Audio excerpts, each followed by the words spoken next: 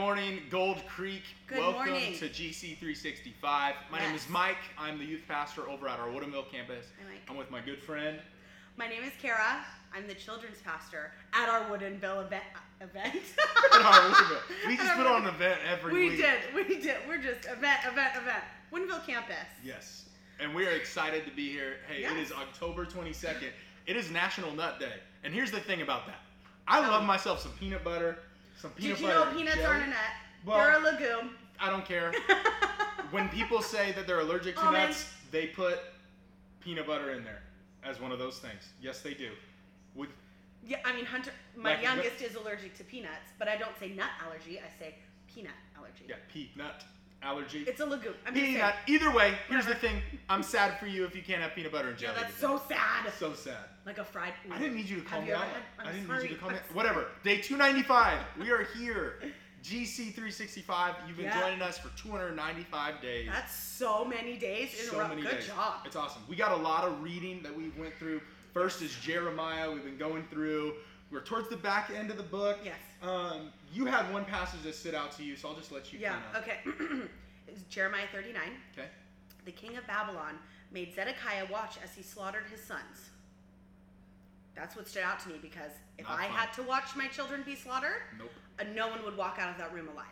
I'm just saying. Like, the people who did it, I would kill them. Yeah, I don't like that. My mom rage. Yeah. So I don't know how he didn't. Do you know what I mean? Like, it's some of the things you read in the Old Testament. You're just like, I didn't want to be a part of that. No. Nope. So especially now having a kid, it's like. No. Can you imagine? No. Like I get. Like I've been mad before, but like I haven't been like. Like mad. Mad. Like I get mad about things about Rose. Right. You know what I mean? Like, because she's my little baby. I love her. She's the sweetest. Got the chubbiest cheeks. With the cutest little dimpies? Come on. Dimpies? Yeah. I've never heard them. Dimpies. They're so cute. You heard it here She's first. So you can refer to dimples as dimpies. Yes. That is the thing. But only if you have two. Only if you have two? Mm-hmm. Okay. Not one. Because then it'd be a dimpy. Yeah, and that's just like... That's weird. Yeah, exactly. But realistically, in the reading today, what stood out to me the most was 2 Timothy chapter 1. Yes. There's a few verses that stood out. I'm going to read a few. Verse 6 through 7 says this. It says, "This is why I remind you to fan into flames the spiritual gift God gave you. Mm-hmm. He's not given us a spirit of fear or of timidity." That's a hard word. I know. Timidity. Because it looks like it should be another word, but it's not. I know. I actually skipped over a part. I'm going to read this again. Okay. "This is why I remind you to fan into flames the spiritual gift God gave you when I laid my hands on you. For God has not given us a spirit of fear and timidity, but of power, love, and self-discipline." Yes. And what I love about this passage is like, what I've realized about walking with the Lord is like, there's been times where like, everything's like spiritual highs. Like, like encounter with God moments, like in tears, like, you just feel super falling on the floor. Like, super intimately connected with God. Mm-hmm. There's moments that seem super dry, where you feel like you're like praying to a wall almost at times. Yeah. But what I found is most days are just pretty normal. Yes. Like I just wake up, like I get in the Word, I pray, I do my thing, and I feel connected with God. It's not overly spiritual all the time. Yeah. I don't think it has to be overly spiritual all the time. I know, but like what I like about this passage, it says to fan into flame, like whatever it is that you got, like from like when we laid hands on you, like those moments, those big high spiritual moments. You know, not every day is going to be like that. No. But to fan into flame what God is currently doing in your life, so that you can see the goodness of God in your life. And I just love that thought of like fanning, like when you're trying to start a fire. Like you're fanning into flame so that you can see. And you have to do it constantly.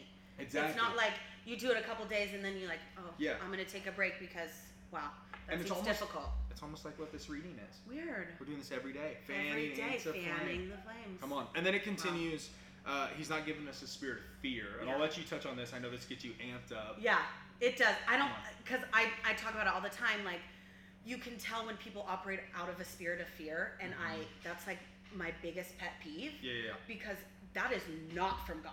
Yeah. That is straight from the devil. Yep. And God does not want you to live your life in fear or walk in fear. Those things were already, the battle's already been won. Like, yes. Like we're going to do it at the end of the year. We'll finish this thing. Yeah. Like we've read the whole thing. He wins. It's over.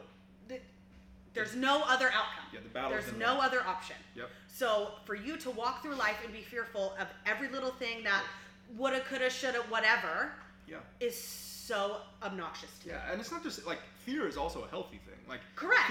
Fear keeps us safe. It's what protects our kids. Like yeah, it's not like I'm gonna leave all my doors unlocked at night. I have 3 children. Exactly. I'm good. It's helpful. Yes. But when we're operating out of fear, right? When it's constant fear of everything. It's not helpful. No, because if I wanted to, I could go through a laundry list of things that I could be fearful of, or that are fear-based, that could happen right this very second.